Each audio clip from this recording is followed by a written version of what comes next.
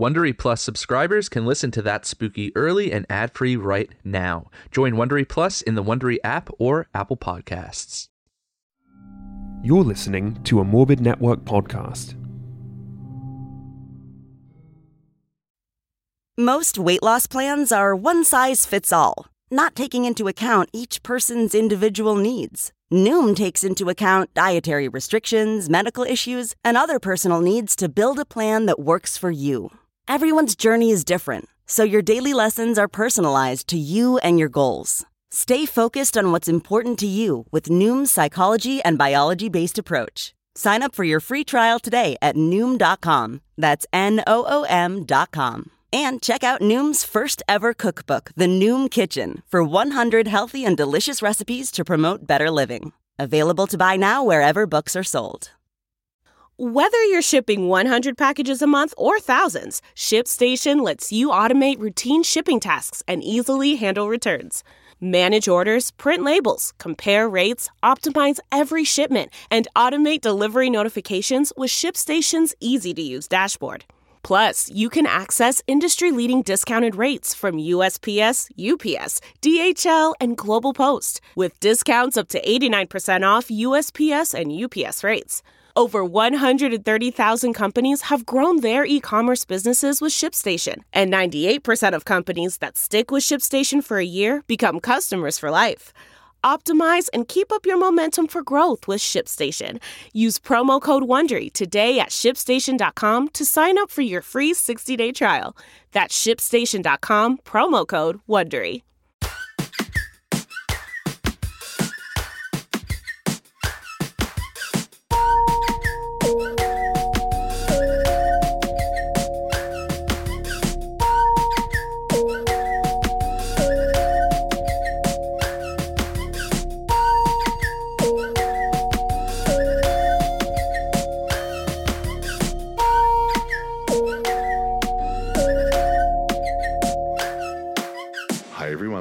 Spooky. I'm Johnny. And I'm Tyler. And this is a weekly podcast that's here for frickin' love, okay? Yeah, we're here for frickin' love. Yeah, like, I don't need you to be here to try to get famous on reality TV. I need you here for me and here for love, thank you. Yeah. Yeah, and if you have not been binging Daisy of Love on Amazon Prime like we have, may I recommend something for your holiday vacation? Absolutely. I mean, it was on TV about, 10 years ago? But better late than never. Yeah, totally. And even though it's a VH1 reality dating show from the early 2000s and it's, filled with a lot of problematic shit, it's a good time. It is a good time. It's entertaining, and what more do you want from a trashy reality TV show? Yeah, and chances are if you're listening to this podcast, you like entertaining trash, so maybe you should give Daisy of Love a chance. Maybe you should. Yeah, be here for love. Yes. Frickin' love. By the way, speaking of being here for love, actually, I'm going to backtrack on that. That's a horrible segue. Regardless, I just want to make a point. Okay. We watched Christmas Evil this past week. Yes, we did. And it was bullshit? Good? It was good bullshit. It was good bullshit. It was weird. Yeah. It was an editing disaster. Mm-hmm. And the ending will have you completely puzzled and totally confused. Yeah, no, which is kind of the recipe for a good time in some households. So anyway, the thing is, we watched this on the Secret Society That Doesn't Suck on our movie night this past month. Join if you want to be in on that. That's not the point. Yeah. But this was a movie that John Waters said was, extremely rewatchable? I think, just highly rewatchable. Yeah, and I mean, it is watchable, I'll give it that. I don't know if I can say rewatchable just yet. But if you are looking for something to watch over the next few days during this holiday season, while things are slow and there's not much good on TV, get into Christmas Evil. You can find it on YouTube. Yes, you can. And Patricia Richardson, who plays Jill Taylor in Home Improvement, is in it. Yeah. In 1980? It was 1980, and she's in a scene and a half. She's a complete unknown, and she slaps a child. She slaps a child, and she tells the child that he is not going to play Mahjong. Well, yeah, because she's going to her Mahjong night. It's just a whole moment. It is a moment. It doesn't actually serve anything else in the narrative, really. No. But at the end of the day, she got a role. She did. She got that paycheck. Maybe. We don't know that she did. Okay, well, yeah, before we get into advocating for Patricia Richardson's fair pay, maybe we should just digress and get into spooky gay bullshit. Let's do it. Okay, well, now that we're here, we just need to address an elephant in the room. Aside from the fact that, yeah, this is being released on Christmas, hi, hello, holidays, whatever. You could be listening to this after Christmas. It doesn't matter. This isn't a holiday-themed episode. No. That's not what we're here for. We've been getting messages for the last week about this documentary on Netflix. Yes, we have. Don't Fuck with Cats. Uh-huh. Yeah, so we watched it. We did. And we were aware of the case before. Yes, we were. Yeah, very aware. Yeah, in a very real way, because we just so happened to have been moving to Montreal when Junlin's body was discovered, and the body parts were being discovered around the country, and Luka Magnotta was still on the run. So let's just say our parents were pretty concerned, and we were really being careful about what neighborhood we were looking for apartments in. I remember completely discounting Dick Harry altogether. Absolutely, Yeah, no, it was a real moment in time. But yeah, we watched it. We had a lot of people reach out and just ask if we had heard about it before, if we had heard about the documentary, and they wanted to hear our thoughts. So we thought that we would just take a few minutes, talk about the documentary, get out our thoughts and feelings on it, and Luka Magnotta if we have time, and then just see where we land. Sounds good? Sounds good. What do you think? Well, I thought the documentary as a whole was pretty well done. It was interesting how they sort of split it up into these sort of vignettes of how this case progressed and how things escalated. Yeah, it was really interesting how they kind of came in through the entry point of the animal abuse and then built the profile from there, showed it like kind of escalating into murder and then kind of going into the character study, because there is another documentary that was kind of circulating on YouTube after the murder happened. You can still probably find it out there illegally. It's probably just called like Luka Magnotta documentary or something like that. It was produced by a Canadian media company. Yeah, I think it was on W5 or the Fifth Estate. One of the fives, yeah. And that one actually just kind of starts out with the character study and builds from there. And with that being said, there is some stuff that was left out of the Netflix documentary that I was kind of surprised by. Like there was a whole thing about how he lived with a woman for a number of years in a little bit of a friend/caregiver role, and then ended up taking a lot of money from her and stuff like that. They really kind of glazed over his porn career as well. Like he did a lot of videos. Yeah, and that's the whole thing. Like he also had like a ton of online profiles that he had created that, you know, he was creating all this buzz about himself with. And they kind of touched about it on the documentary, but I feel like, you know, they were dealing with some other stuff and they kind of had other points that they were leading with, which was interesting. Like it was cool to see it from that standpoint. But yeah, it was a good documentary all in all. Like we're really glad that everybody made us aware of this because we hadn't checked Netflix in a few days at that point. Yeah, we didn't really know it was happening. And again, as we said, we knew about the Magnotta case because it was huge news in Canada when everything was going down. But I did not know, the one thing that I thought was most interesting that I did not know about was this Manny angle where Magnotta kind of made up this personality or this person that he was like telling everybody, including his mother, that this man was controlling him and making him do all of these terrible things. Yeah, it was really interesting to hear about that whole side of things because I had never heard about that in any of the news coverage that we were following at the time. Because really, like Tyler and I remember when this happened, like when the video came out, it was getting passed around. And then when, you know, everything was discovered and they were tracking him down and ultimately caught him. Yeah. But there was some other stuff in there that I just wasn't following. Like, I guess I just kind of lost track of the case after it happened. And they really did a good job building this like narcissistic profile of Magnotta too, with all of these pop culture references and pulling things from Basic Instincts, Marlene Dietrich, all of it, you know, just to further push that narrative that this guy was just fame hungry, would do anything he could to get famous. And the ironic thing is this documentary is kind of just like reigniting the fire, right? Totally. Well, and don't they go real community theater in the last 2 minutes of this documentary? Yeah. This is my one big criticism about this thing. Like, I thoroughly enjoyed, you know, the whole thing, you know, from a programming standpoint. I don't love watching the fucking kitten torture videos or anything. Like, I actually had to cover my eyes for that shit, like all TL shit. Yeah, no, and I mean, that's the point, I guess. But yeah, no, there were just some parts of it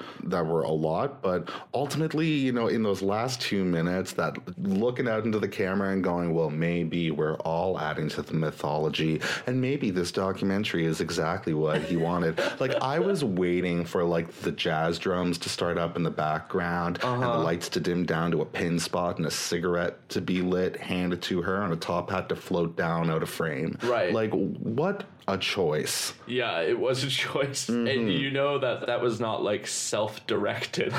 Totally. Maybe it was. She had to turn to camera, Tyler. That was not self-directed. You're right. Unless she got real savvy by the end of the shoot and she was like, you know what? I'm running shit. Yeah. But yeah, no, I found it interesting. Also, I really enjoyed learning more about the people that, did the snooping, because we had always heard about these animal activists kind of as the afterthought in the whole narrative. So it was nice to put that at the forefront. I will say I find it, I guess, ironic maybe is the right word. I just don't want to be like Alanis Morissette and get made fun of for using irony in the wrong terms. But it's 11 o'clock at night and it's Christmas Eve. Yeah. So I don't give a fuck. No. But it is kind of funny how, like, there's a big side of this where it's like, oh, this guy was creating like a mythology for himself and using all these fake profiles online when all of the people hunting for him were using fake profiles with fake pictures. And we're just straight up like, yeah, I've got this other Facebook account that I just, live my fantasies through online and catfish people with, essentially. Right. Like altruistic catfishing. But catfishing just the same. Yeah, so I thought that was kind of funny. Maybe that's why they didn't fully dive into the whole like internet psychopath side of things. Right. They didn't want to lean too heavy into it. Yeah, like all the fake profile stuff, because they definitely showed us the internet psychopath side of things. Anyway, I want to move on from that. Yeah. It was a good documentary. I'm glad that we watched it. Thank you to all of the spooky bitches who reached out and let us know about this. Please continue to do so in the future. I love to know what's good on Netflix. Yeah, we love a good recommendation. Always and forever. Yeah, just a little bedtime story. Yeah. All right, so with that being said, do you want to talk about Oopsie Poopsies for a moment? Yeah. Do you have anything to come clean on this week? I do. Okay. So in last week's episode, when I was talking about the cage at the end, I said that I thought it was sold. Well, somebody confirmed with us that it is actually still on the market, honey. Oh, yeah. So if you're looking for that dream home, if you're looking for that summer retreat, y'all can still go get it. And do you know who that person was? Because I remember we got this message. Yeah.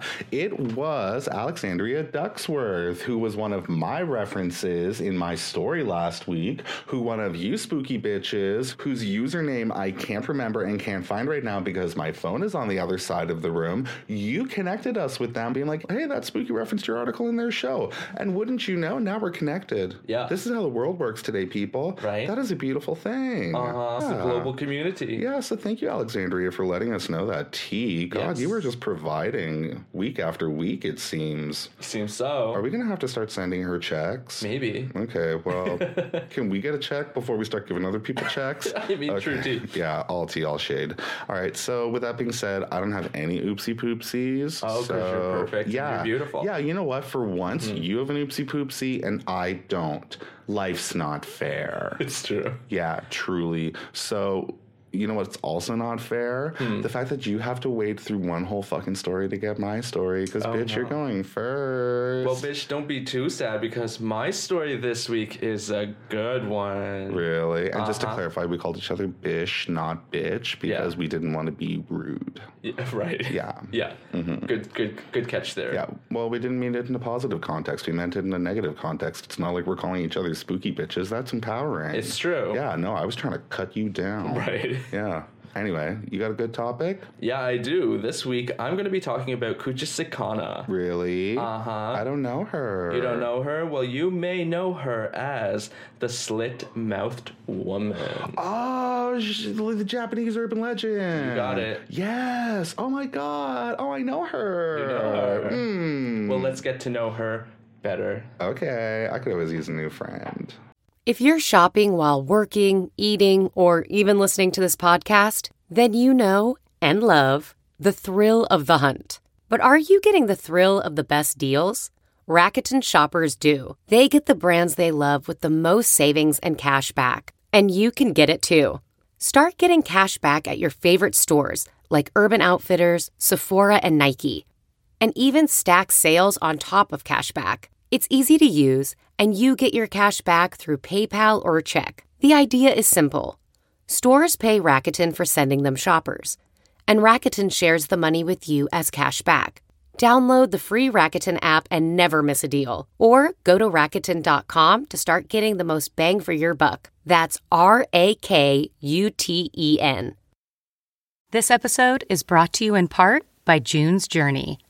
Picture it, the glamour of the roaring 20s wrapped in a mystery that only you can solve. Dive into June Parker's captivating quest to uncover scandalous family secrets. With your keen eye for detail, find hidden clues and solve mind-boggling puzzles. It's all about observation, intrigue, and drama. But beware. Each clue leads deeper into a thrilling storyline filled with danger and romance. June needs your help, detective. Download June's Journey for free today on iOS and Android. Your adventure awaits. So one night, not so long ago, a businessman named Taro was flushed with sake and success. Hey. Having closed a deal that ensured money for his company and promotion for himself, he went out to celebrate. And in celebration, he had been drinking with his co-workers and had more than his usual share. Now, in the bar, there was also a woman sitting alone. She was elegant and beautiful with captivating eyes and glimmering black hair. Not unusual for the season, she wore a surgical mask that covered her lower face as a protection from various pollens and pollutions that tainted the air. Yeah, I get it. That's smart. Now, Taro, feeling braver than usual, sat next to the woman and talked away at her, buying her a drink, which she never touched, and boasting of his success and promising future. She answered demurely but interested, and he suggested that they move to a more private bar that he knew not so far away. She nodded, and with a wink to his coworkers, the two moved out into the street. Okay, but, like, sorry that she didn't drink your drink. Maybe you didn't get her a drink with a straw in it. She's wearing a mask. Maybe she wanted something to tuck up underneath of it. Maybe she doesn't want to be breathing in the dirty bar air. And maybe she didn't want to drink your drink because maybe she doesn't trust you. Sir. Regardless, Taro was quick to hurry her to a nearby darkened alley. That's not a bar. Not a bar. Where he pulled her close and stared into her enchanting eyes. "Am I beautiful?" the woman asked in a quivering voice, muffled behind the surgical mask. "Very beautiful," he replied, moving his face closer. "Am I beautiful?" she repeated, reaching behind her head to undo the barrier between their mouths. "Most beautiful," he said again, anticipating the kiss that was his. He's like, that tongue, though. Now the mask slipped away from her face and Taro froze, unable even to scream. The woman's mouth spread from one ear to the other, consuming her lower face. From the nose down, it was split, with two flaps of skin spreading to show her rows of sharp, pointed teeth. Her hinged jaw opened impossibly wide, and her mouth somehow managed to form the words again, "Am I beautiful?" After that, Taro, age 30, was never heard from again. Ooh. Have you ever played Mortal Kombat? Yeah. Sounds like Melina, right? A little bit. Yeah, Trey Melina. A little bit Melina, a little bit It. A little bit of both. Yeah. Yeah. Now, this legend of Kushisake Ono came around in 1978 and was part of the public conscience by 1979. Now, Kushisake Ono, which literally means slit-mouthed woman, is the urban legend of a Japanese onyo. Well, that name doesn't leave a lot to the imagination. It really doesn't. Now, in Japanese traditional beliefs and literature, an onyo, which I think I'm pronouncing correctly, it's spelled O-N-R-Y-O, which literally means a vengeful spirit, refers to a ghost believed to be capable of causing harm in the world of the living. That's the kind of ghost I want to be. Right. Yeah. One that can kill people. Exactly. No, I just want to be able to fuck with people a little bit, like bat them upside the head. You know? Okay, Just yeah. when they're not acting right. Right, Because I'll be watching. Yeah, you want to have a switch and just like flick their ankles. No, I don't want to have a switch. I want to be able to use my hand. I want to be able to feel my ghost skin on their dumb ass. Right, Yeah. because, you know, you just need to chase a feeling when you're just eternally dead. Yeah, because I will not hit people in life. That is not my game. I'm not that kind of girl. But in the afterlife. But in the afterlife, all bets are off. All gloves are off. All new beginnings. I'm all for new beginnings, honestly. Now, this story, which is an urban legend, really picked up steam, as I said, in 1979, when rumors began to spread of sightings of the split-mouthed woman hunting children. Ooh. Now, people actually became so scared that the police increased their patrols, and oftentimes teachers actually had to walk their students home in groups because everybody was so terrified of the split-mouthed woman. Yeah, and that's weird because also also, there's like a bit of an undertone with that. Like, okay, kids, if you're listening, A, you're brave. B, if an adult ever walks up to you and asks you if you think they're pretty, you have every right to kick them wherever possible. Just hit them at a long range and start screaming. Exactly. Yeah, just like Spy Kids. Just like Spy Kids. Yeah. Exactly like Spy Kids. Yeah, I never saw that, but I know. There's never been a better reference. You're welcome. And so because this story started to become popular within schools and with children,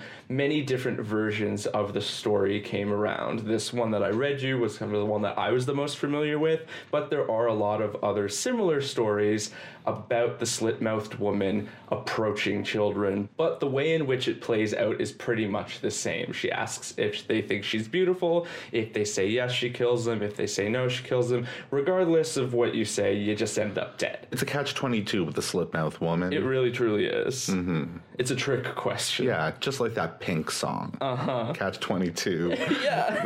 Remember that one that didn't really catch on? Yeah, exactly. DM us on some social media platform if you do. Please do. Yeah. Now, I couldn't really find any information regarding the actual original source of the story. It's likely not known, but in 1979, the legend really started to spread, particularly amongst women and children. And it's no coincidence that the slit-faced woman resonated with both school children and women in the late 70s, because both demographics were under unique pressures that were brought on by one thing. What do you think? Horrible men. Yeah, exactly. The patriarchy. Hey. And honestly, those same pressures really kind of exist today. But pulling back from the patriarchy a little bit, children were put under a lot of societal pressure to excel in school. Mm-hmm. Now, in Japan in the 1970s, with a slow economic growth, children were held to high academic standards in hopes of beating the odds. Oftentimes, this resulted in children attending cram schools, which I had never heard of. But basically, it's like school for when school's done. So you leave your regular school, and then you go to your cram school. Yeah, you know what? I think I have heard about this before, just kind of in the morass of racism in the 90s, you know? Because I remember hearing a lot of stuff. Actually, this is kind of like why when you started talking about how rigid they were about education, my hackle started to go up, because I remember hearing all the stuff as a kid where they're like, oh, people out in Asia, man, they're like in school all the time, and the kids wake up and they start figure skating at like 4 o'clock, and then they go to school, and then they come back and they go to school again, and then they earn some money for their parents, and then they go to bed for 1 hour, and then they're in school for like 13 months a year because they added a month just for school. That's kind of the way that it was always presented to me. So it's nice to kind of have that unpacked a bit. That's it. I mean, cram schools, it's really not a thing that's unique to Japan either. They're all over the world, in all different places. I'm sure there are many here. It's really just a place to go and study when your school day is done. Totally, but it's also kind of nice to understand the cause and effect of what was happening culturally and how that was impacting, you know, kids and all that kind of stuff. Absolutely. Anyway, I'll put a pin in that. Just thank you for educating my dumb ass. You're so welcome. Thank you. So oftentimes with these cram schools, this resulted in children basically heading home near the beginning of the evening, maybe when the sun is setting and when things are starting to get dark, which would just further provoke this kind of like feeling that maybe something's lurking in the shadows, maybe the slit-faced woman is watching. And so perhaps this was really all just a reflection of the anxieties that the children were facing through the pressure to excel in school, and that fearing the split-faced woman was perhaps an emotional release. And maybe to their subconscious minds, the split-faced woman may have played into their fears that these children had of disappointing their parents, more specifically their mothers, who in 1979 would often be the ones monitoring their schoolwork. And so perhaps it was through their relationship with their mothers that the school children came to know of the split-faced woman. Because, according to a 2007 article by Michael Dylan Foster called The Question of the Slit-Mouthed Woman, Contemporary Legend, the Beauty Industry, and Women's Weekly magazines in Japan, the split-faced woman was mentioned often in Women's Weekly magazines. Now, these are the kind of magazines you would have probably found lying around in waiting rooms, in doctors' offices, in bathrooms, on kitchen tables, on coffee tables. They were everywhere, so very accessible. Totally, like Woman's World that I remember my mom getting religiously when the new issue came out. Exactly, those kinds of publications.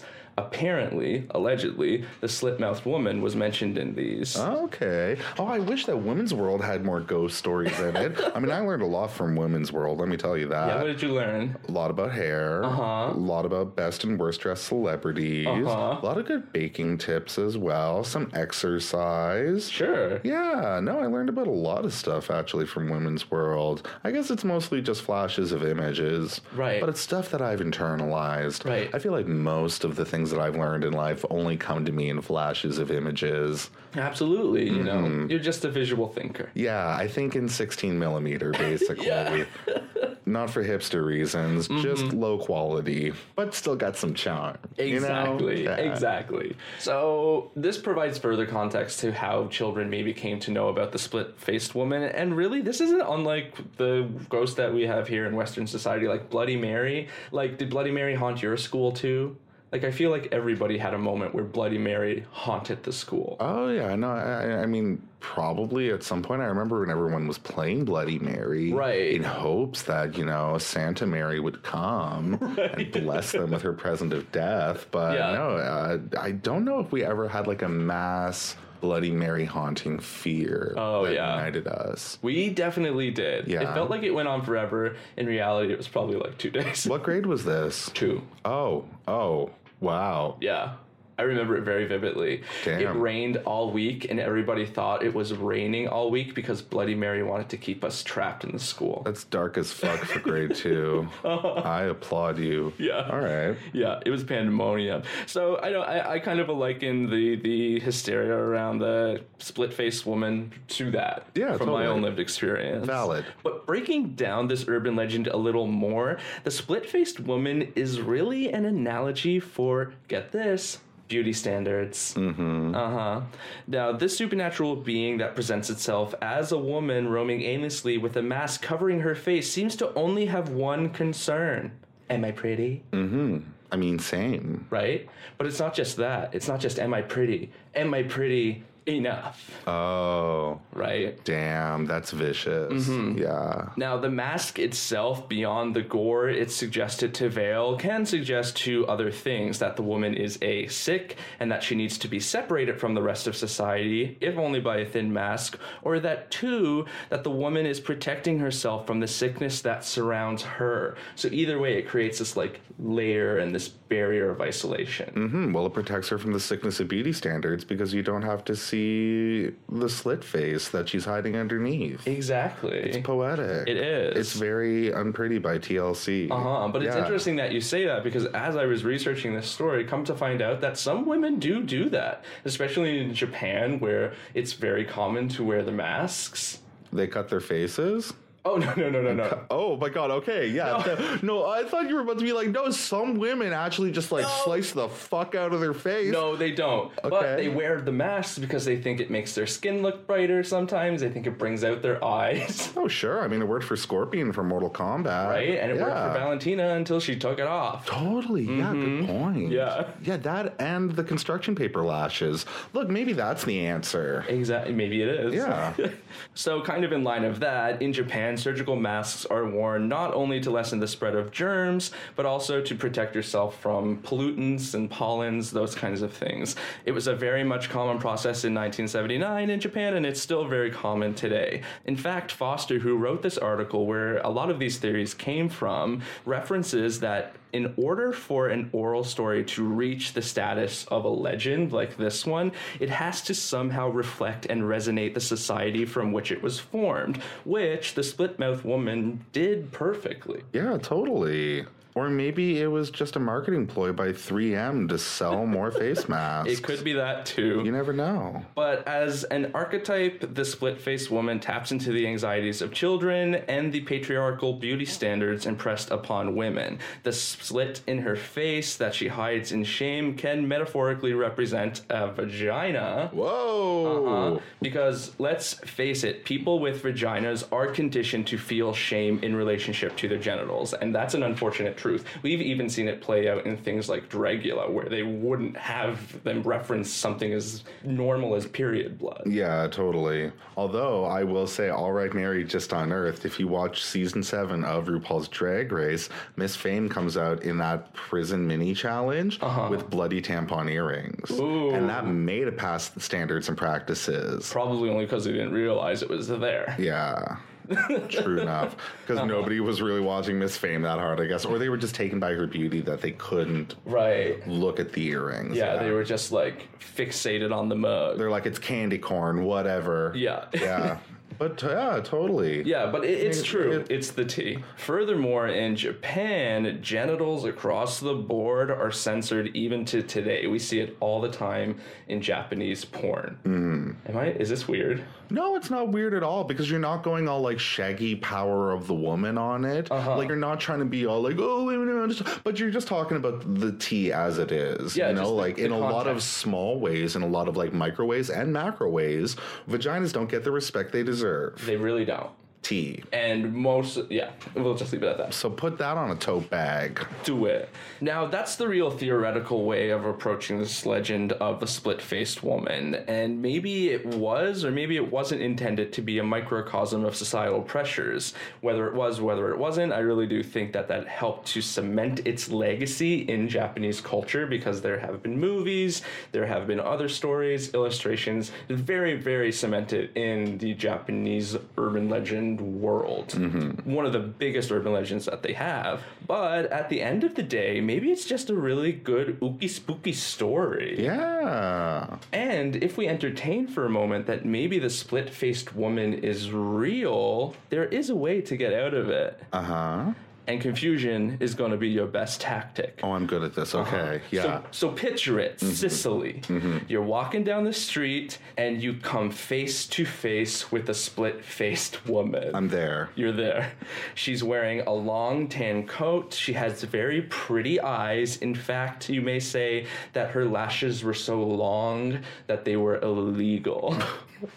Put her away for life. Put her away for life with those illegal lashes. Oh my God, if you have not watched that Baroness Von sketch, go out and watch it on YouTube. Illegal lashes. You can thank us later. You're welcome. But first of all, you can thank Baroness Von sketch, because they're fucking hilarious and Canadian. They are. Thank you. Thank you. All right, so yeah, she's got beautiful eyes, and the bottom half of her face is hidden behind a surgical mask. You're like, oh, hey. And she asks you, am I pretty? And I'm like, well, am I pretty?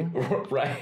That's the problem. That's how I would respond. Right. And it would just turn into a circle of narcissism. Right, and you'd just be trapped there forever. Yeah. Well, if you say no, you're not pretty, she'll run away, but she will find you. She will come to your bedroom at night and cut up your wigs. And by cut up your wigs, I mean kill you in your sleep. I mean, cut up your face. Cut up your face. Be like, I'm pretty. Yeah. She turns into plastic tiara like Ariana Grande. Exactly.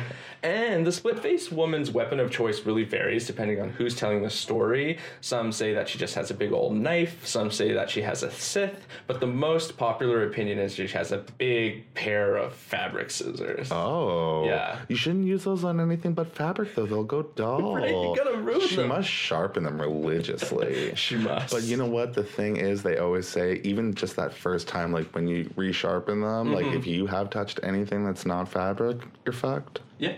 Get out of town. You're done. You've wasted those scissors. You're throwing your money away. Rip up your diploma. You never got a BFA in fashion. Yeah, you'll never go to fashion school. No, you'll never be Isaac Mizrahi. Yeah.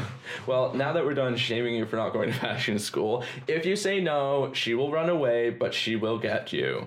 If you say yes, you're beautiful, then she'll remove her face mask to reveal that brutal gash that runs from ear to ear through her mouth along her face. Now, here's where it gets tricky.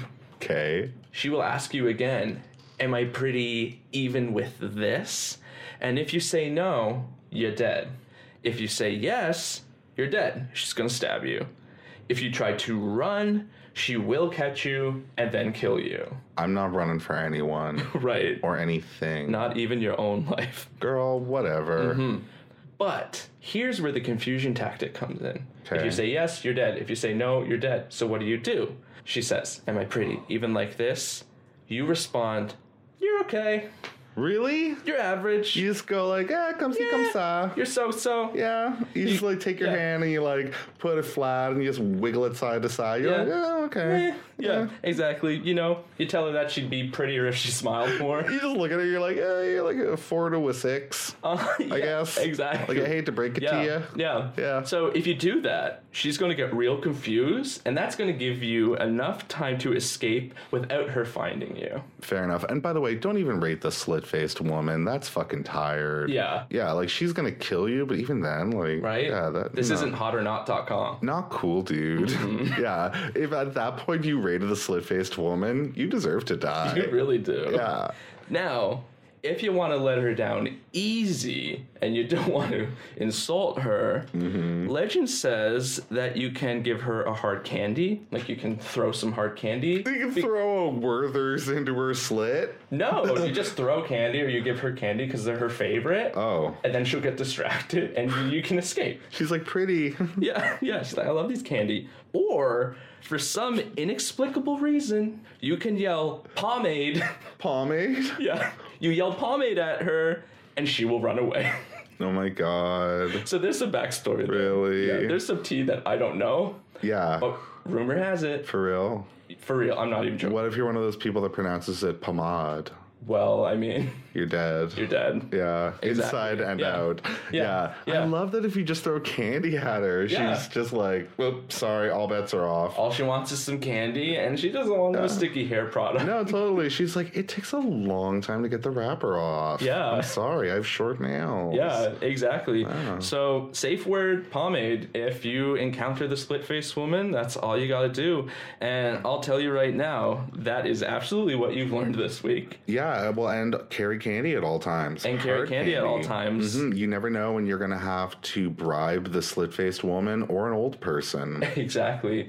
It's interchangeable. Or really. a young person, yeah. I love a hard candy. Oh, yeah, no, I love a hard candy Christmas. I mean, I prefer, like, a sour chewy, but I'll take a hard candy if that's all you got. Okay, live your life. Live your life. And speaking of that's all you got, that's all I got. That is the legend of the split-faced woman. Damn. And some theoretical context to its existence. Wow, thank you. Yeah, no, so this has been 2 white cis men explaining feminism. You're welcome. You're welcome. Bye. Yeah, so any more questions about women's beauty standards that we could answer here as white cis men today? Yeah. Yeah, anything? No? Yeah. Okay, cool. You can ask us the question, but we're going to interrupt you midway through asking us the question. Yeah. And just give you the answer we think you want. Totally. Yeah, no, it's going to be like a more problematic twiddledee and twiddledum. It'll be fucking beautiful.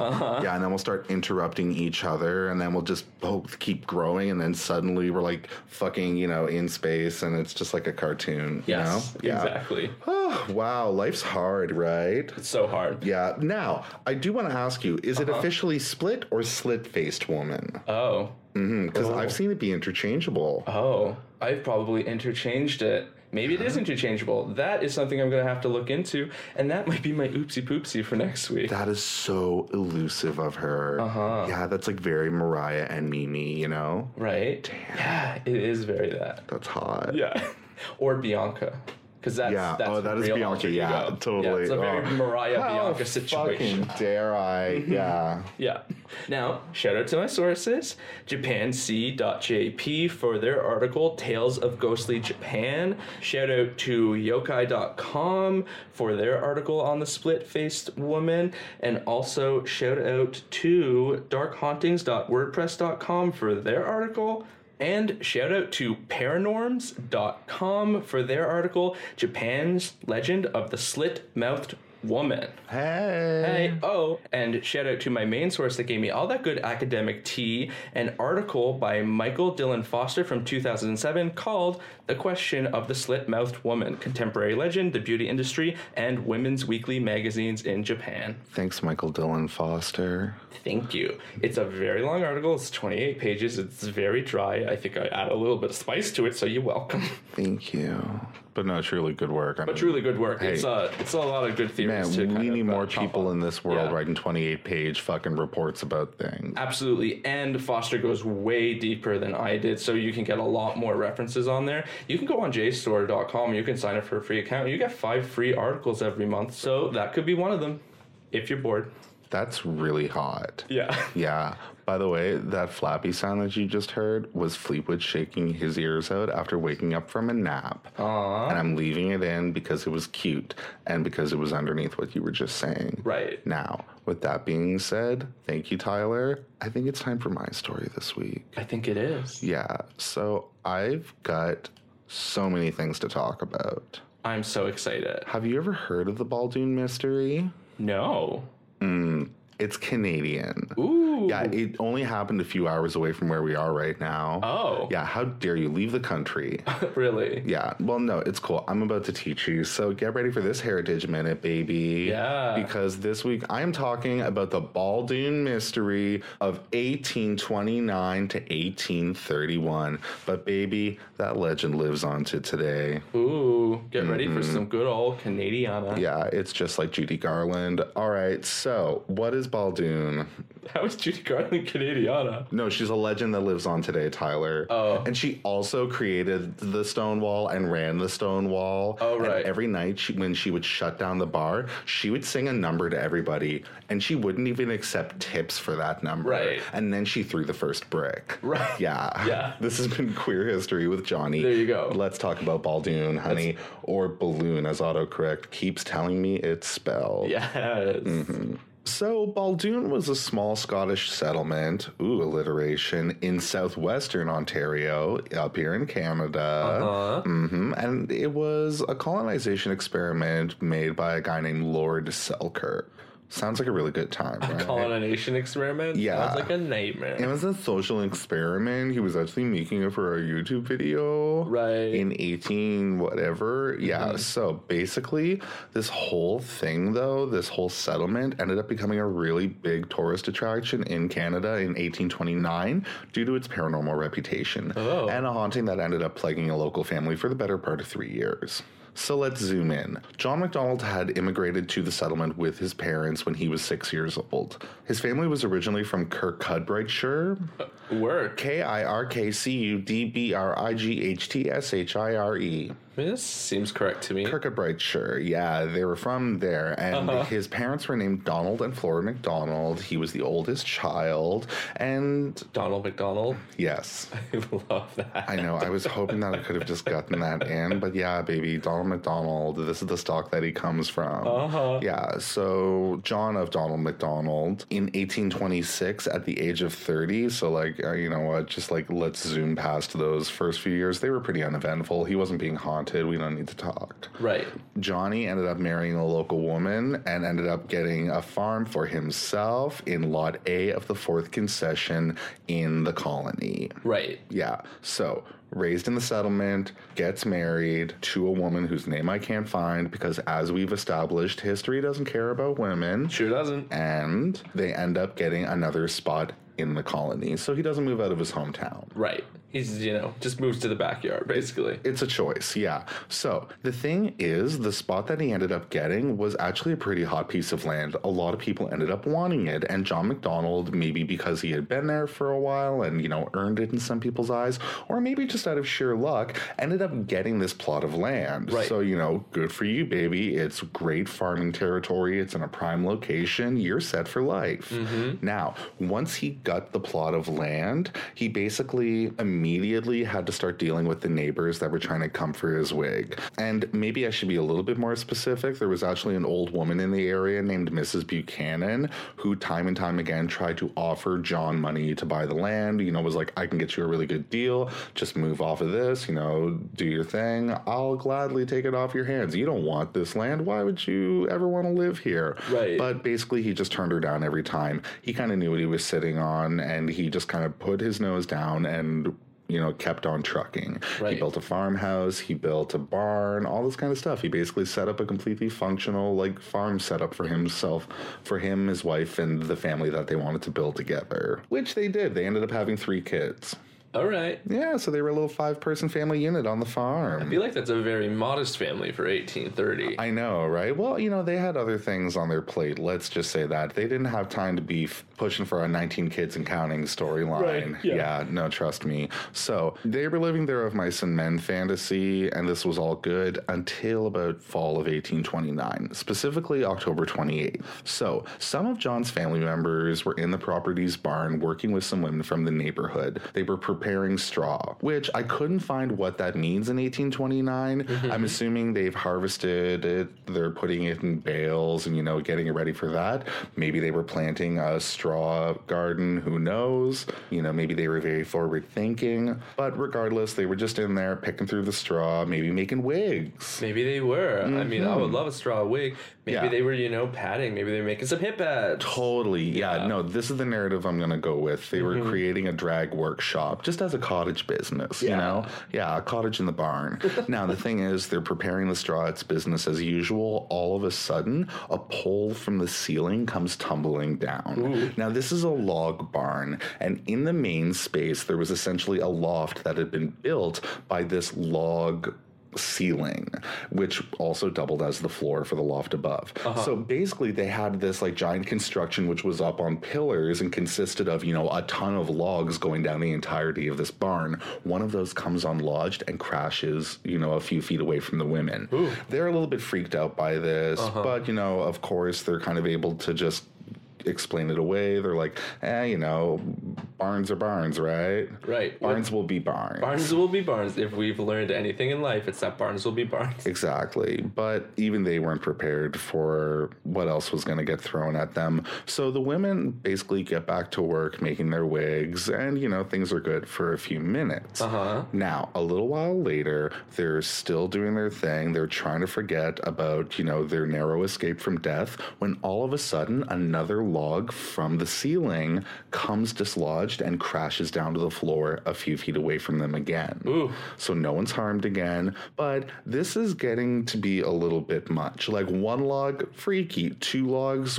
are we in a collapsing building? Right. These are the questions that we're asking ourselves. Now, the women somehow, they have immense amounts of fortitude because they're just able to kind of brush this off again and get back to their work. The fuck? Yeah, well, I guess they were just kind of like, well, no one's injured and this straw isn't going to turn itself into a lace front, so, we got to get working. Right. So basically, they're just not ready to put the work to rest until someone's literally dead. Yeah, well, they're like, these farm men need hip pads for when they do drag at the spring solstice. Right. Yeah, come on, guys. I mean, they've got their priorities straight.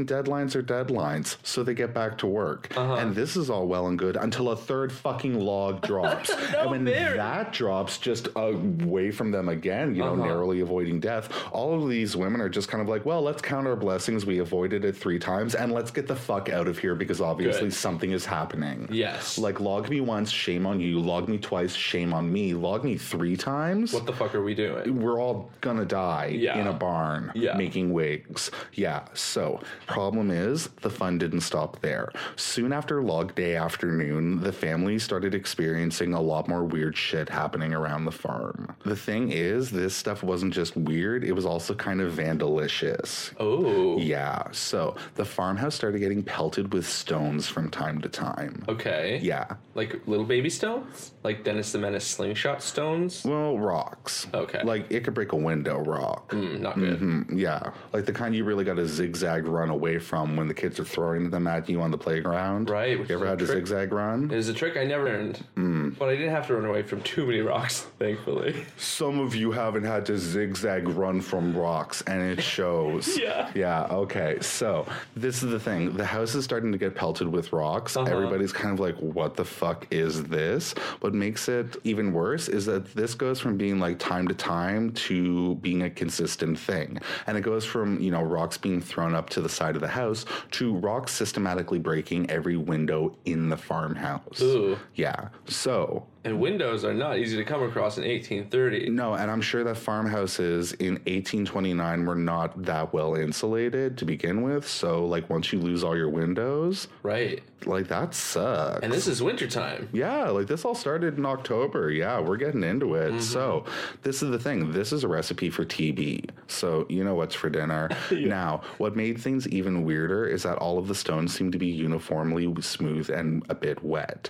Now, after some time, they kind of put two and two together and we're like, oh yeah, well, there's a river that runs right out in front of our house. So maybe whoever's throwing these rocks at the house are getting them from the river. Right. Problem is, when they go out to investigate who's throwing these rocks, they're never able to find anyone, nor are they able to find any evidence that anybody's been splashing around the riverbed and bringing rocks up to throw at their home. Right. So this seems real weird. And the thing is, after the first few attacks, they're pretty on guard. So, you know, like some rocks get thrown and then they're watching for it. Yeah. So you know when a rock goes through the window or hits the side of the house, all of those people, including whatever guests are in there at the time, are running outside to try to catch whoever's doing this. Exactly, because this is 1829. They didn't have Netflix. They don't have to pause Friends to go out and see who's throwing the rocks. They're just waiting for it to happen. Exactly. And like spanking hooligan children is a national pastime at this point. Right. So like, why would you keep them away from a good time, people? Yeah. Now, the problem is, though, you can't spank a ghost. Maybe Amethyst Realm can, Maybe she has. but John McDonald can't. Right. Now, like I was saying, they were never able to find anyone who was serving them rock justice. But I do have a quote from a neighbor of the family named William Stewart, which I found on a really awesome website called windsorscottish.ca, which was an awesome resource for this story. Okay, like, I cool. should just throw this straight out the gate. It's like a local history website. I wasn't able to find an author's name or like a date that this was created, but it was kind of like a local history site that outlined a lot of different facets of the story and offered up a lot of resources to, you know, find out more. So I've got this quote. William Stewart said, quote, "At the time of this trouble, I lived about 3/4 of a mile from the place and was present and saw for myself many of these strange things. Mr. Alex Brown, with others, took a number of lead balls that came in through the window, marked them, tied them in a bag, and then dropped them into the center of the channel a cart, in about 36 feet of water, and in a short time the ball came back through the window. Ooh. I was present when the barn was burned. I'll get into that in a minute. And also when a man by the name of Harmon was preaching there. At this time, a large stone came right through the window, breaking out one of the panels and rolled in front of the minister. The stone apparently had come out of the water. A search was made about the house, but no person could be seen. I also saw a loaf of bread move off of the table and dance around the room. The owner of the house, John T. McDonald, I know to be a very respectful man." End quote.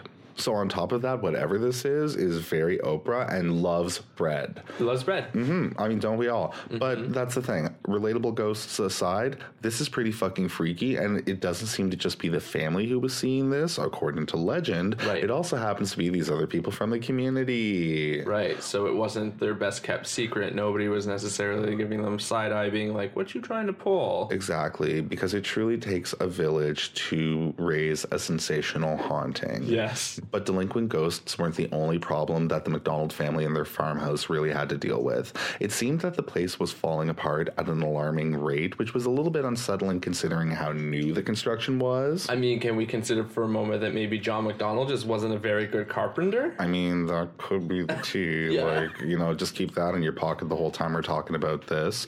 And maybe fall apart isn't even really the right term. I guess it's almost like the house started turning on them, really. Ooh. The roof would start to leak inexplicably, like it wouldn't be raining, and then all of a sudden there would be rain coming in through the roof. But ultimately, I guess that wouldn't be that bad because they also seem to break out in fires a lot. Oh. Yeah, so maybe the mysterious rain could have helped them in some way. The thing is, they would just have like random fires popping up in the top floor of the farmhouse, which, I mean, if you want to be a cynic about it, could be a pyromaniac-ass child. Sure could. Who knows? But ultimately, this is pretty freaky. So, a neighbor of the family, William Flory, actually once commented that he saw the home catch fire in 10 different places upstairs at the same time. Ooh. Yeah, like he was just out near the property, and then all of a sudden, it was like 10 individual fires pop. This episode is brought to you in part by Audible, your go-to destination for thrilling audio entertainment. Whether you're looking for a hair-raising experience to enjoy while you're on the move or eager to dive into sinister and shocking tales, Audible has an exclusive collection of thrillers from best-selling authors that will keep you on the edge of your seat, like The Guest List by Lucy Foley. Experience stories like never before, where every chilling detail is brought to life by captivating sound design. Plus, as an Audible member, choose one title a month to make yours forever. And now, new members can try Audible free for 30 days. Just visit audible.com/WonderyPod or text WonderyPod to 500-500. That's audible.com/WonderyPod or text WonderyPod to 500-500. Have you heard you can listen to your favorite gripping investigations ad-free? Good news! With Amazon Music, you have access to the largest catalog of ad-free top podcasts included with your Prime membership. To start listening, download the Amazon Music app for free or go to amazon.com/ad-free-true-crime. That's amazon.com/ad-free-true-crime to catch up on the latest episodes without the ads. And we're not talking electrical fires because that shit didn't even exist yet. I mean, maybe it's just coincidental candle fires, but I don't know. That's pretty creepy. Although maybe it was just like one rip-roaring fire, but who are we to say? Right. The thing is, I guess the family was like really on top of putting these out because ultimately they were able to kind of keep this going for a while. Like random fires would break out, they would deal with it, and they'd be like, oh, wasn't that weird? And just try to move forward with their life. They just love the thrill of danger. Totally, but that is a super anxious life to lead. Yeah. Now, beyond that, it also seemed like the home was unlucky in earthquakes and in love. Yeah, but at least it was in the sense that an earthquake had actually moved the home's foundation at one point and knocked down a bunch of pots in the kitchen, and John had also felt it while in there with his family. Right. The thing is, when that happened, you know, he went to his neighbors and he was like, whoa, didn't you guys experience this? Nobody else felt it. It was only them on the property. Now, maybe this could have been something else, you know, like a train accident. Who knows? Maybe it could have been a bomb. A tremor. Yeah, were they bombing back then? I'm crazy. I don't know. They were using cannons. Don't be silly. Hee. I don't... Honestly, you know what? I don't really know that much about fucking weaponry and war and all that stuff. No, but I don't think they had bombs. Yeah, I just don't like guns. I I mean, that's fair. They're not that great. Don't put a gun in my stocking. So this is the thing. It's just a freaky experience whenever the bass drops in the 1800s, you know what I mean? Absolutely. Yeah, they're just not ready. So this kind of brings me to my next point. We are in the 1800s. These people seem to be haunted, or they have some sort of connection to the paranormal. So in this situation, what is a good Christian bitch to do? Call the priests. Make that money, actually. Oh. And that is just what they did. So, yeah, girl, this is in the time of, like, living room spiritualism. Well, just before that. Yeah. But you know what? People wanted a show. I guess so. It's a bit of a plot twist, gotta say, though. Didn't see that coming. Whatever. Monetize that YouTube channel, baby. Don't let them watch for free. So, the thing is, word ended up getting out about the McDonald property, and people were showing up to the property anyway. So, at this point, they were like, well, $5 cover, I guess, or whatever the equivalent was at that time. And soon enough, they actually ended up becoming a little bit of a tourist attraction. This is what I was talking about before. I mean... Yeah, turn that negative into a positive. Whatever. It was fun. And it kind of was fun for a while. People would come, they'd pay a fee, they'd see some shit, and they'd leave with a good story. Actually, if I want to keep throwing these quotes at you, a guy named H. Droulard, I wasn't able to find his first name. I'm sorry. You can write me an angry letter. But you know what? Considering how many times I don't get a woman's name in these stories or a wife's name, I can deal with a man's first initial. Yeah, so Mr. Droulard basically remembers going to the home in 1830 with his father. So this is kind of like a little bit into the whole extravaganza. And he was actually quoted with saying that he saw a pot rise up off of the stove and chase a dog around the yard. Ooh. Yeah, and he was saying that the crowd just watched this happen while the dog got hit by the incoming pot from time to time. Oh. Yeah, like it was just like tracking him, and that's really not cute. Not cute. Yeah, and I guess the dog would like yelp and all that, and everyone would just be like, oh, ha, ha, ha. And then H. Droulard also said that he ended up seeing a butcher knife fly fly through a crowd of 50 onlookers before going completely into a wall. So not only did it just like catch in the wall, you know, perfectly on the point, but it completely sunk the blade in there like a big ass butcher knife. So there was some force behind it. It was powerful shit. Now, this is the thing. With great ghost power comes great ghost responsibility. Yes, Spider-Man. Or better yet, mo ghost money, mo ghost problems.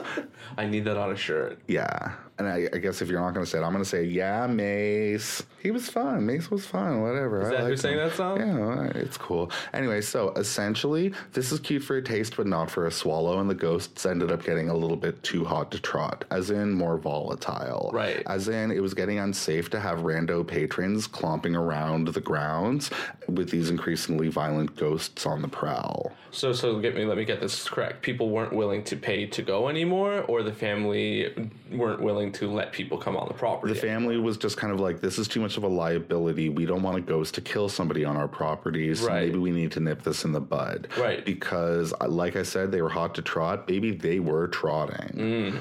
The family was waking up in the middle of the night to what sounded like a procession of like large men just clomping down to their kitchen. I mean, that's terrifying. Yeah, that's really fucking freaky. Yeah. And I would also be getting very defensive about my food, please and thank you. Right. Like, I did not plan enough cheese slices for company. Yeah, I don't want all those ghost fingers on my fresh bun. I'm not making you grilled cheese. That's what I'm trying to say. So, what is a family to do now? You can't make your money off of it anymore. Like you were saying, you get a priest. Now you can do it. Exactly. So the family goes to a local Methodist leader, a guy named Reverend McDorman, and they're basically like, yo, Revs, we need an exorcism. And he's like, I got you, baby. So basically, he shows up at the farmhouse and goes full power of Christ on that house's ass.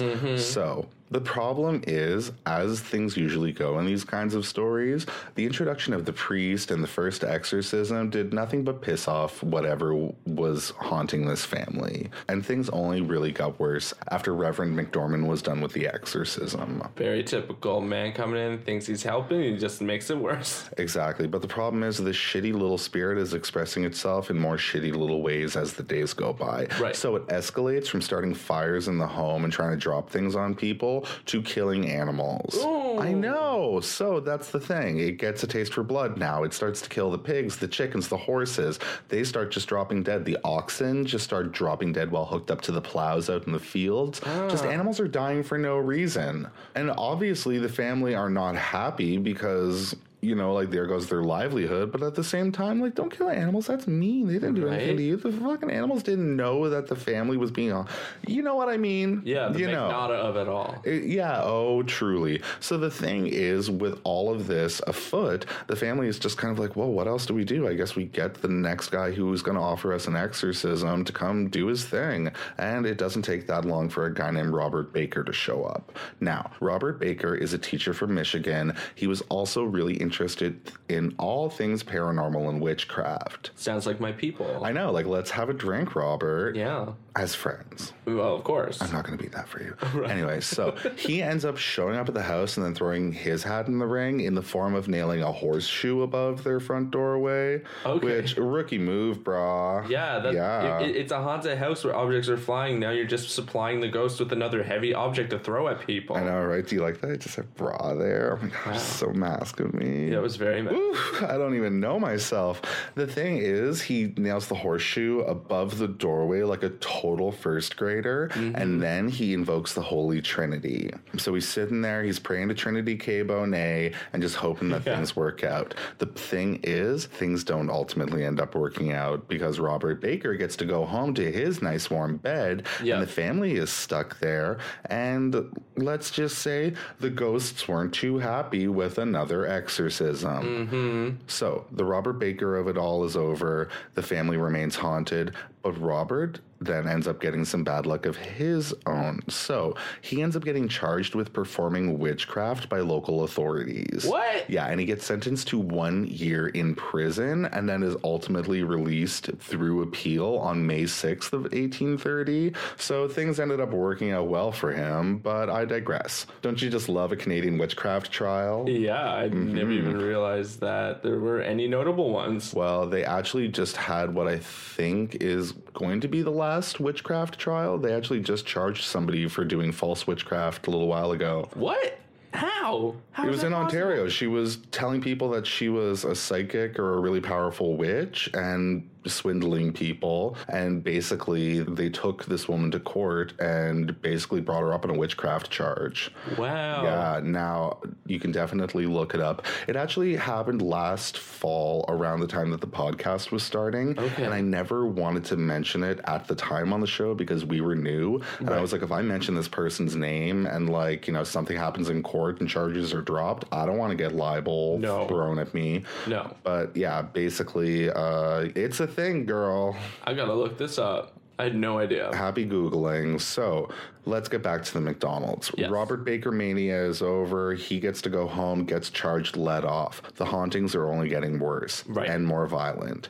Guns started randomly going off in the home with no firer in sight, and the fucking ghost started picking on the family's baby. Oh no. Not Just the baby. I know, it's like it killed all the animals, and then the ghost is like, well, what's the most offensive thing after the animals that I can come for? There you go. You got it. So basically, here's the situation. One night, the family's in the farmhouse. They're doing their thing, like in the living room, main space, whatever. Regardless, the baby is in its crib, sleeping, or at least that's the idea.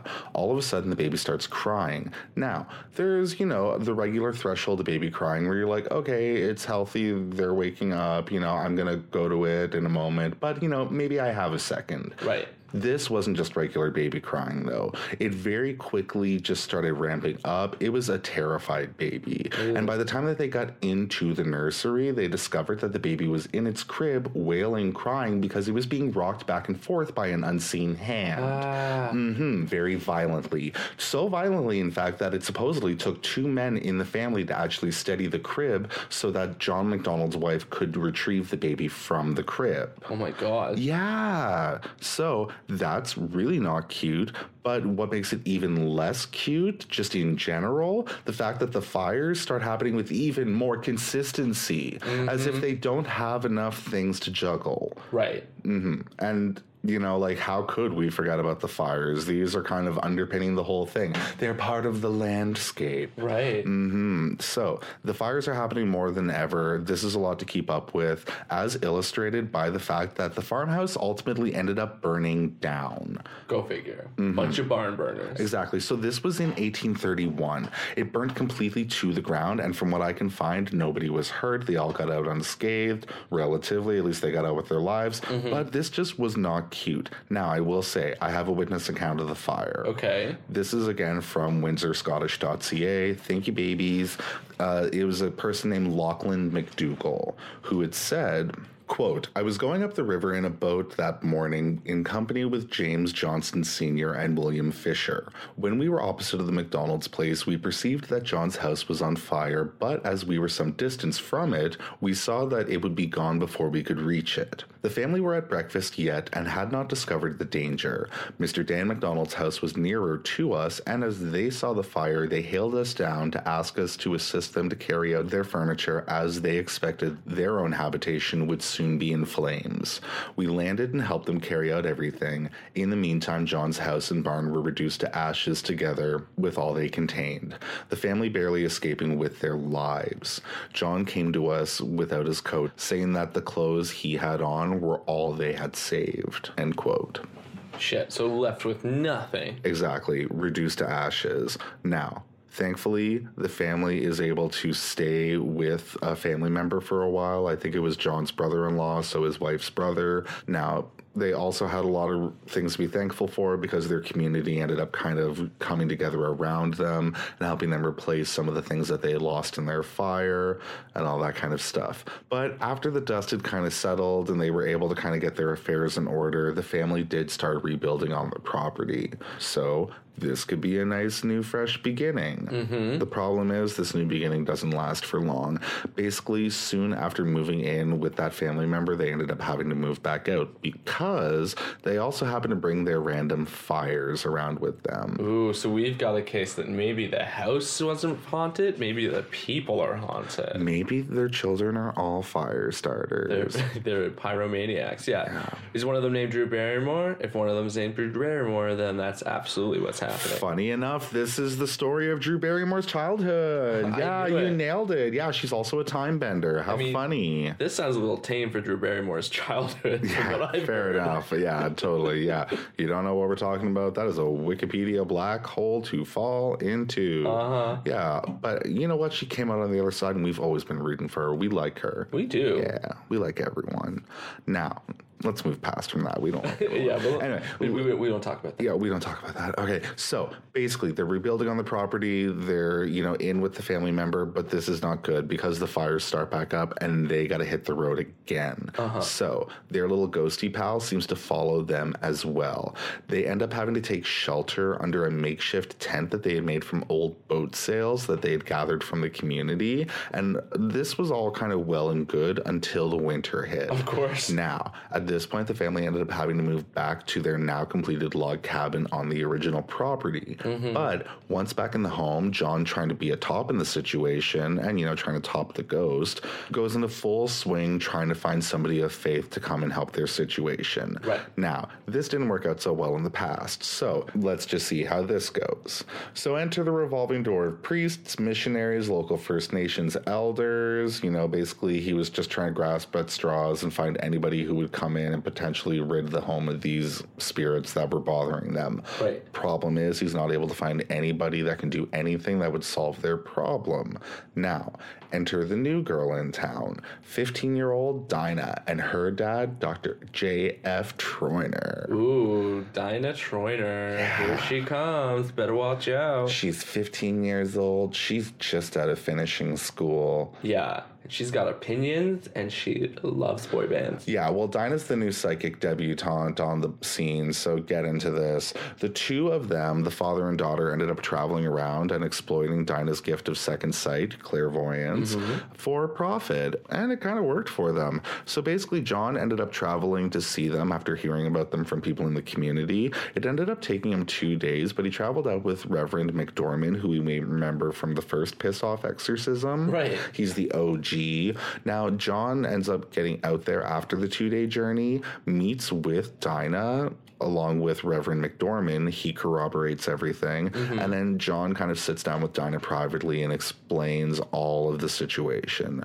Dinah, this 15-year-old who's probably feeling real mature in this moment, is like, oh yeah, totally. I understand. Thank you. And, feeling real powerful. She's like, I need to step back to my quarters. Right. So she gets all this info from John, steps back into her room, and gazes into her moonstone for a while. Ooh. You know what? If I was a 15-year-old that everybody was treating like Damien from The Omen, I might also take some time to stare into a crystal that I love. Why not? I mean, it just sounds nice. You can afford this time, Dinah. You boss baby. You take it. Yeah. So she comes back 3 hours later. Oh, damn. She was really standing beautiful stone. Yeah. Right. So many curves and swerves. Yeah. And then this 15-year-old sits this grown-ass adult down and basically is like, hey, I know everything that's happening in your life. Someone is trying to fuck with you. Ooh. Great insight. So basically, she also then breaks it down and says, honey, this is not as otherworldly as you may think. So remember early on in the story when I was talking about how John's piece of land was one hot piece of land ass? Oh, yeah. And a lot of other people in the neighborhood wanted to break off a piece of that hot land ass. But he wasn't spreading. Yeah, well, Miss Buchanan, remember her? Yeah. Yeah, well, Mrs. Buchanan wanted to ride that pony, and unfortunately she couldn't. Right. And according to Dinah, she was taking all of that unrequited land lusting and channeling it in a very witchy way to torment John McDonald and his entire family. Oh. So, yeah, so basically Dinah's like, hey, John, another question for you now. Do you randomly see a goose wandering around your property, like a stray goose? And John kind of takes a moment and is like, oh, yeah, totally. Yeah, I've been seeing a kind of odd black goose hanging around the flock on the property every now now and then. So yeah, you're right, kid. And Dinah's like, yeah, baby. So you shoot that goose with a silver bullet and it will solve every single one of your problems. And then she told him that once he did that, he would also notice that Mrs. Buchanan would end up similarly wounded and that everything would stop. All the ghost bullshit, turn down to a zero, shut off the computer, walk away, abandon the apartment, move on with your life. Right. So you gotta know him alone that goose and push it down those stairs. Exactly. You're like, I've forgotten the last 3 years of my life and I'm dyeing my hair tonight and starting a new life tomorrow. Right. Can't wait. 2020, people. Here we go. Yeah. Or in this case, 1831. Yeah, totally. They're like, 1831 is going to be my year. Or I guess it would have been 1832. Yeah. Anyway, let's talk about John. So basically, John gets back home from his vacay with the Reverend, which sounds real hot. The following night, after this meeting with Dinah, he gets home and he starts his plan into action. Right. He melts down some sterling silver that he just had kicking around the home. As one does. Yeah, well, it's probably like someone's jewelry. Probably. You know, and, you know, or maybe it's a pair of dentures that was left to him in a will. Who knows?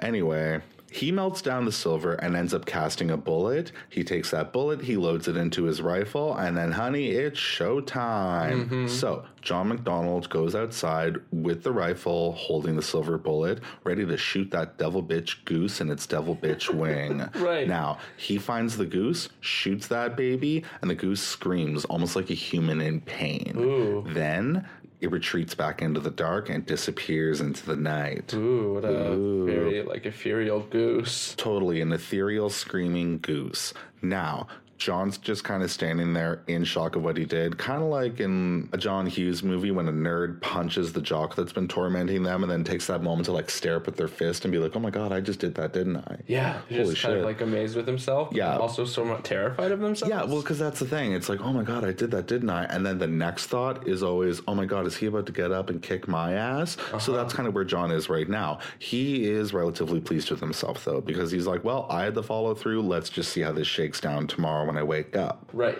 Now, John goes, has a little nap, wakes up in the next morning feeling real confident because there were no incidents throughout the night. He actually had a full night's sleep. Which is uncommon at this point. Especially on the McDonald property in Baldoon. Yeah, no, that just doesn't happen. So the next day when John wakes up, he gathers a few friends who, you know, have been kind of following this whole storyline, and he ends up taking a walk by Miss Buchanan's long home to see what the tea was. Right. He walks past there, and she's sitting out on her porch looking pissed with her arm in a fucking sling. Oh, girl, she would have gotten away with it too if it weren't for you meddling kids. Yeah, so basically she's just sitting there mean mugging the sky with a broken arm, and John was feeling real pleased with himself and his new 15-year-old life coach, Dinah. Right.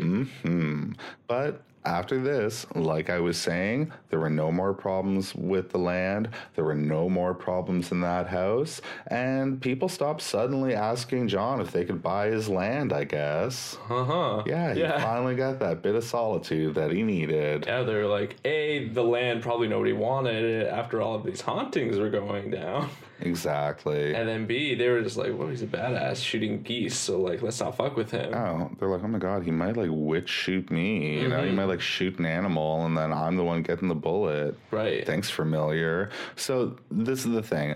This all gets wrapped up into a nice little package, and then the story ends up getting passed down throughout the years. It gets written down in some cases, and then it's passed on orally, like all good things in life. Sorry, I took low-hanging fruit there. And then John's youngest son, Neil, ends up compiling 26 different interviews with people that lived in the community who all witnessed some of the paranormal goings-on at the farmhouse. And he ends up putting out a book about, I think, 40 years after all of this went down. Yeah, so in 1871. So it started out as a series of interviews that he had been doing for a local paper in Wallaceburg, Ontario, but then it soon was just, you know, really speaking to him, and it was like, oh man, my writing is telling me that this just needs to be a book. So he puts it out. And the thing is, people have had some opinions about this book. Sure. Because while the former site of the farmhouse has been a tourist attraction for years and all that kind of good stuff, some people have some questions about the validity of all of this stuff.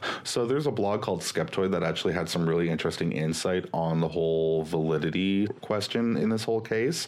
Namely, the fact that there's not much official documentation pre-existing Neil MacDonald's book that was published in 1871. Right. There was one account written by somebody named Peter Jones who had been visiting the home thinking that the culprit of this whole haunting was forest fairies, and that was published in Peter Jones's book from 1861, History of the Ojibwe. But the tea is that basically that account was super flimsy. There were inconsistencies with the people mentioned in the book. Like just the facts weren't there. And if you were to read it, Skeptoid, the blog, is saying that, you know, it doesn't really add up, and it's not really worth much more than a footnote in this whole story. Right. Now, ultimately, that's that. This is very murky. We don't know exactly how this was. Maybe this person actually wanted his land. Maybe people from the community were trying to fuck with him and burn down his farmhouse. Like, you don't know these things. Yeah. Like, hell hath no fury like a neighbor that wants your land. That's it. Like, have we seen Cruel Intentions? People can do terrible things. Yeah, but that's kind of the thing. There's a lot of ambiguity surrounding this, but it's a paranormal story, so at the end of the day, there's supposed to be ambiguity. Well, of course. I mean, are they real? Are they not? Are we real? Are we not? We don't even know that. Are you even really listening to us right now? Like, really listening? Yeah, are you really listening, or are you not listening? Yeah, we're about to fall down just a vortex of insecurity now. Yeah. Yeah, so thanks, peace, and blessings go to my beautiful baby sources. WindsorScottish.ca. They have a great page called The Baldoon Mystery. It's an unknown author, unknown date, but baby, they got facts and they got sources that they cite. Love it. I believe it. There's also a book written by Neil MacDonald in 1871 called The Baldoon Mystery, an intriguing story of witchcraft near Wallaceburg, Ontario, which is where I got all those quotes from. Thank you also to TorontoGhosts.org. They have an article called Chatham, Kent, The Baldoon Mystery, written by Sue Demeter Sinclair, and Skeptoid.com's article by Brian Dunning about the Baldoon Mystery. They had some really good critique on there.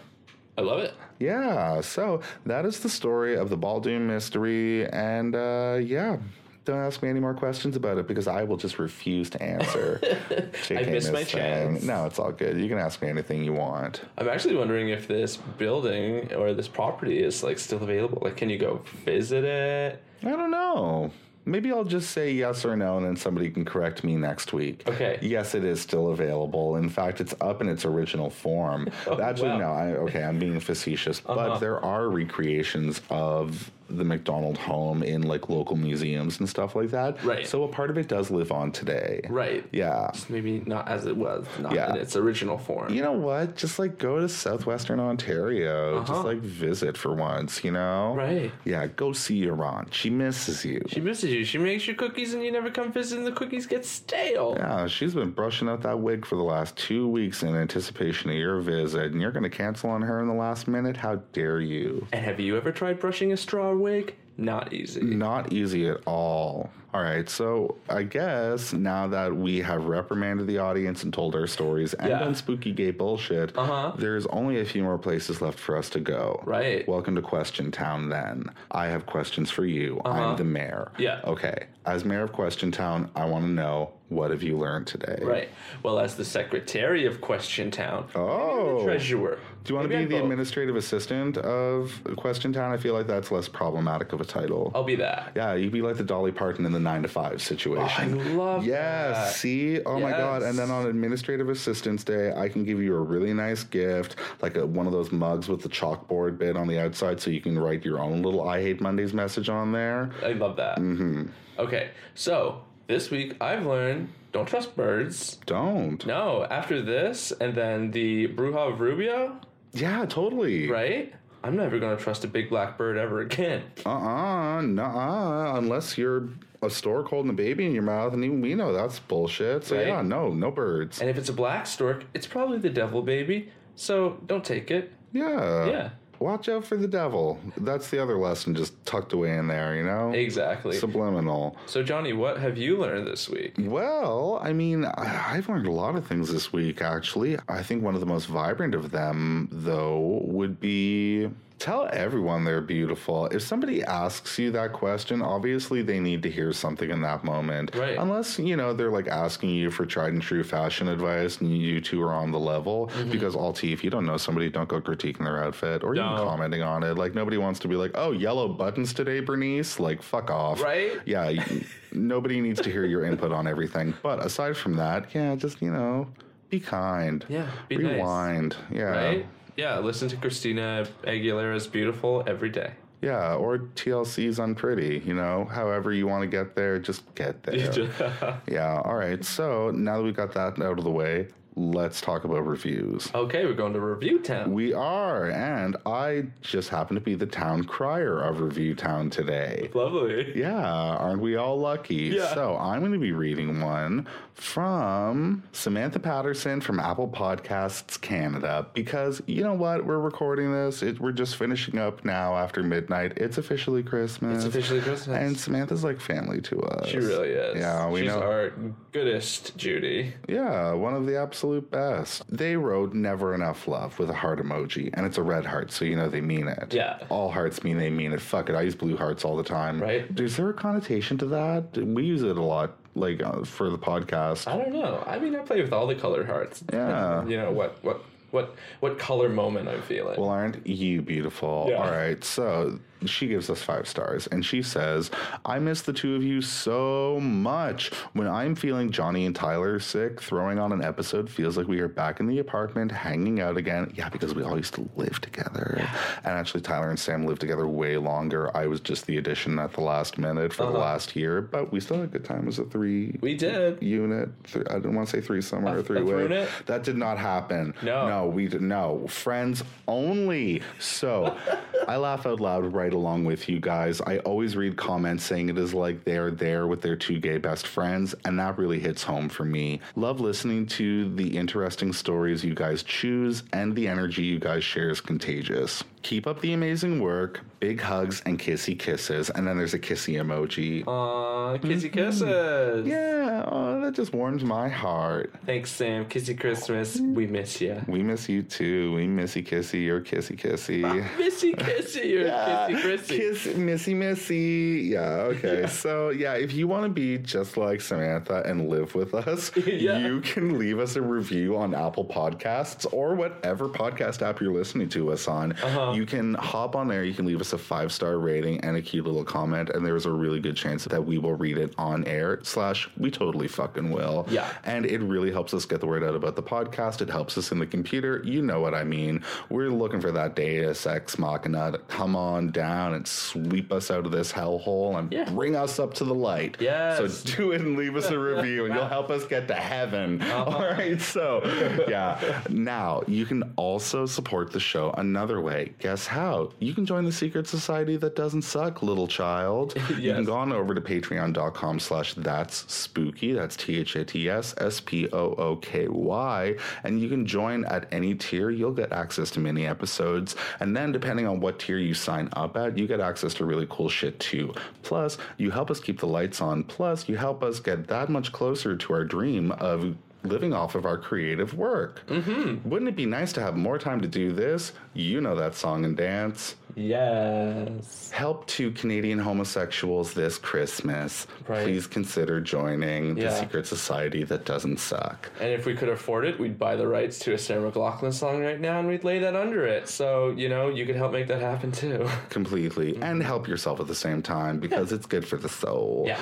There are at least 18 mini episodes out there for you to consume and put in your butt. Now, speaking of consuming, but maybe not putting anything in your butt, follow us on Instagram and Twitter. We're at That's Spooky Pod. Yeah, that's where we're at. Yeah, valid point. Sorry, I didn't mean to throw you off there, but true, no hole pics, please. That's THATSSPOOKYPOD, which is exactly how we spell it in our email, where you also can't send hole pics. No. But you can send us an email at thatspookypod@gmail.com. You can tell us about freaky shit that has happened in your hometown, and we just might read it on an episode in the future. Or you could just send us stuff about murder ballads, about secret societies that don't suck, or maybe just some cute pet photos. Did you ever think about that? Did you put a Christmas sweater or a Hanukkah hat on your dog this year? Oh my God. Or your cat? Or your bearded dragon? We want to see. We do. But not your tarantula, respectfully. Thank you. No spiders. I'm okay with spiders. You can send them to my personal Instagram. Yeah, by all means. And with all that said, if you just can't get enough, you can go to our website, thatspooky.com. You can listen to episodes there. You can get show notes there. You can email us from there. You can access our store from there. It's real cute. Or you can just go to thatspooky.com/store and get your Spooky Bitch enamel pin today. Or if you're listening to this way in the future, maybe there's other merch on there for you to get right now. Maybe we brought back the Spooky Bitch shirts. Who knows? 2020 is going to be a wild year. Trump's impeached and we're getting leeched. I'm going to start doing leech therapy and putting leeches on my body to try to be beautiful. Oh, that sounds awful. I had to commit to it. I didn't know where to go with it. I didn't know what to rhyme with impeach. Sorry, I didn't have fucking rhyme zone open up on my computer. Right. Yeah. Rookie move. Yeah, I love how I just called my phone my computer. All right, let's just say it then. Thank you so much for listening to us, everyone. We really appreciate it, and we really love having you here. Yeah, we do. Yeah, you're real cute. In fact, we should make a holiday about you. Yeah, why don't we celebrate you on December 25th next year? Yeah, you know what? Yeah, fuck that. Yeah, baby Gigi's had their moment. They stole it from St. Nick. You're next in line, baby, because you're just that fun. Yeah. All right, so we love you very much. Kissy kisses. Kissy kisses. Kissy Christmas. Oh, yeah, kissy kiss. Kissy Christmas. Kissy kiss. Kiss Christmas. All those things. Yeah, everything. Just a kissy tornado. Yeah. All right, so if you're going to be a bitch, be a spooky bitch. and floss your fucking teeth. Bye. Hey, Prime members, you can listen to That Spooky early and ad-free on Amazon Music. Download the Amazon Music app today. Or you can listen early and ad-free with Wondery Plus in Apple Podcasts. Before you go, tell us about yourself by completing a short survey at Wondery.com/survey. The wait is over. So far, you're not losing. The only thing you're losing is my patience. Quickly, I see that. Bing! The queen of the courtroom is back. I didn't do anything. You wouldn't know the truth if it came up and slapped you in the face. I see he's not intimidated by anything. I can fix that. New cases. She wanted to fight me. Leave her alone. Okay, so, This is not a so. This is a period.